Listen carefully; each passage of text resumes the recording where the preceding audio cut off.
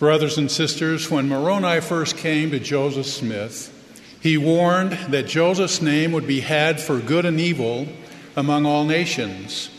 We have seen the fulfillment of that prophecy.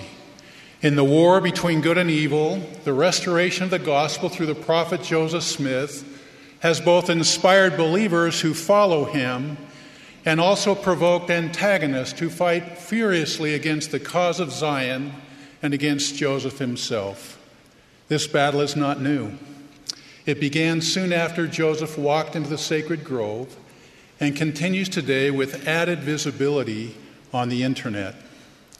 The Lord personally declared to Joseph Smith, quote, "The ends of the earth shall inquire after thy name, and fools shall have thee in derision, and hell shall rage against thee, while the pure in heart and the wise and the noble and the virtuous shall seek counsel and authority and blessings constantly from under thy hand." End quote. Today I offer my testimony to all who seek to better understand the sacred mission of Joseph Smith Jr., the prophet of the Restoration. We need not be timid about testifying of Joseph's mission as prophet, seer, and revelator, for the Lord has always worked through prophets.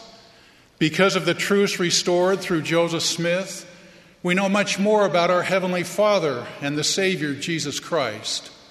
We know of their divine attributes, their relationship to each other and to us, and the great plan of redemption that allows us to return to their presence.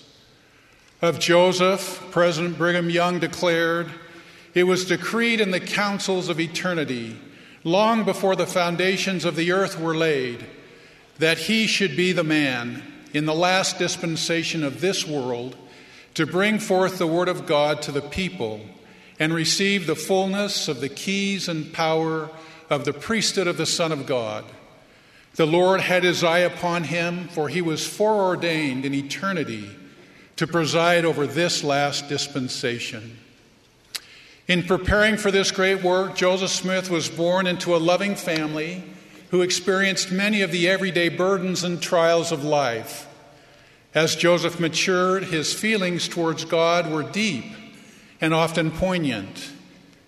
Yet he was confused by conflicting religious ideas taught by the preachers of his day.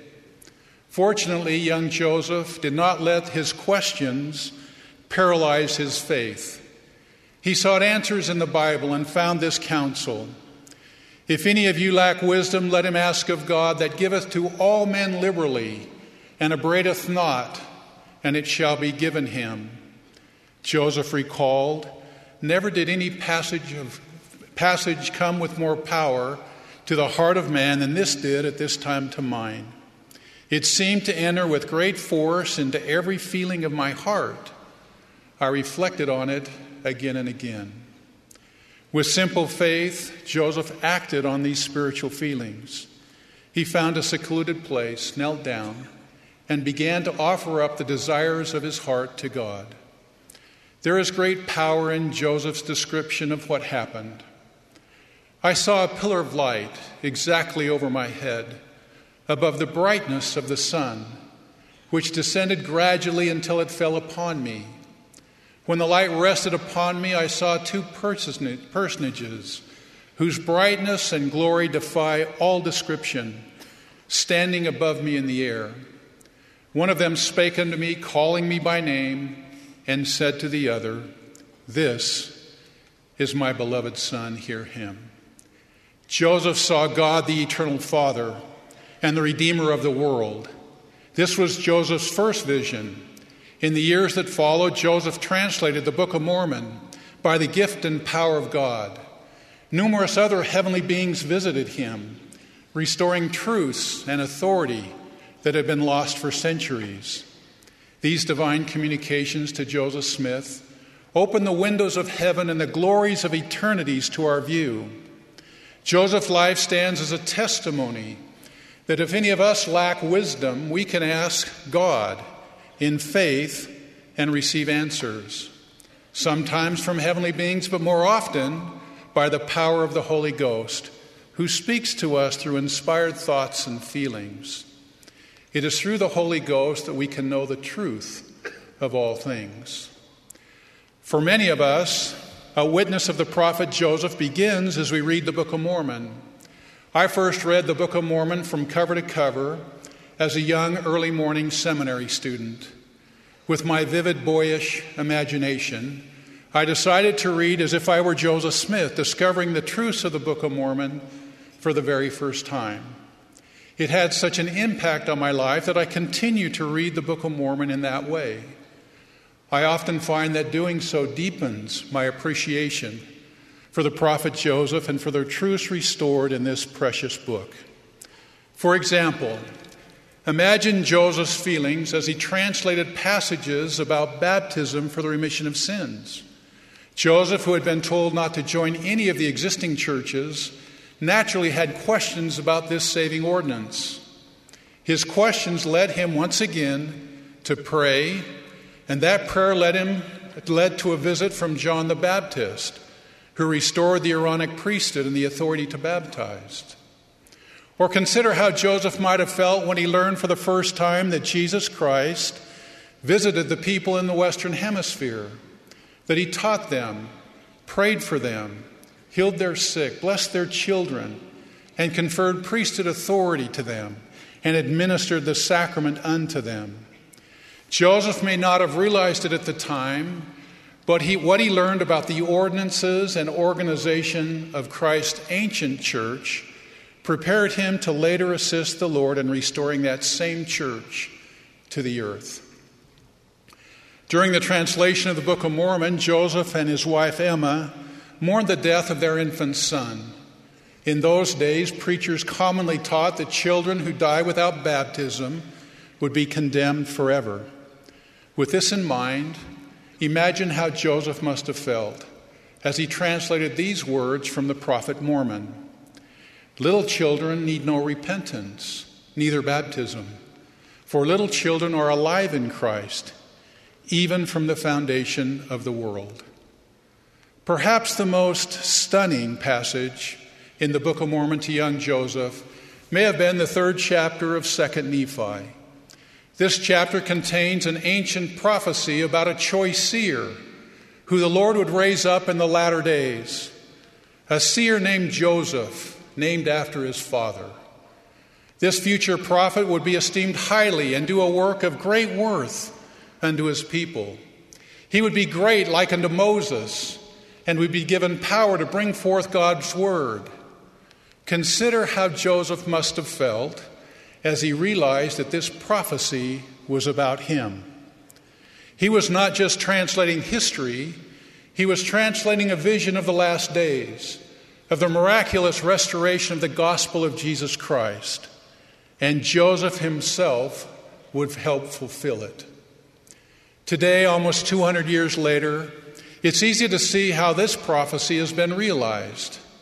We know about the great things that Joseph accomplished as the Lord's prophet.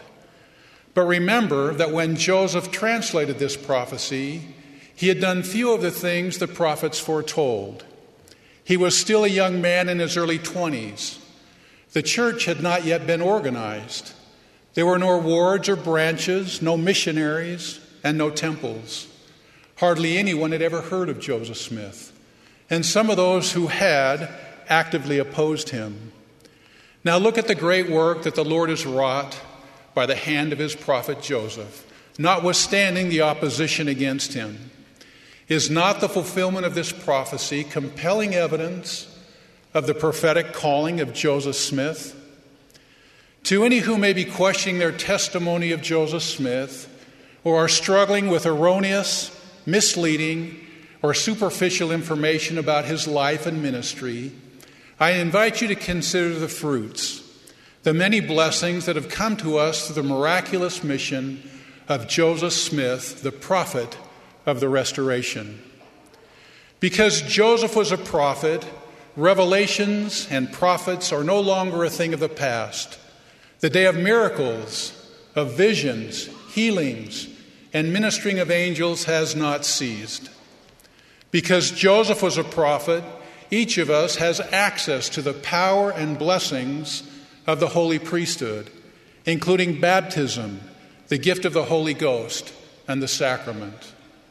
Because Joseph was a prophet, we have blessings and ordinances of the temple that bind us to God, make us his people, and manifest to us the power of godliness, making it possible one day to see the face of God, even the Father, and live.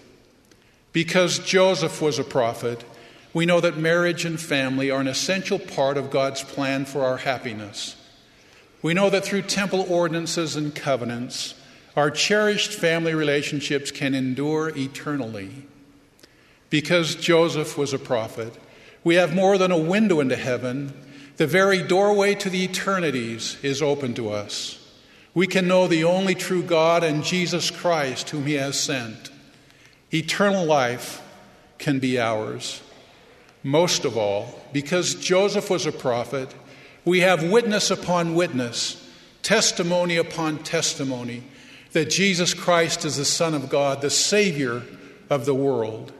We have an unbroken chain of special witnesses of Jesus Christ, including our prophet today, President Thomas S. Monson, the counselors in the First Presidency, and members of the Quorum of the 12 Apostles. To their witness, I add my humble yet certain testimony. Jesus Christ lives and leads his church. Joseph Smith was and is the prophet of the restoration. The priesthood and authority of God are again upon the earth. May we fearlessly declare our witness and our gratitude for this wonderful prophet, seer, and revelator of the Lord is my prayer in the sacred name of Jesus Christ. Amen.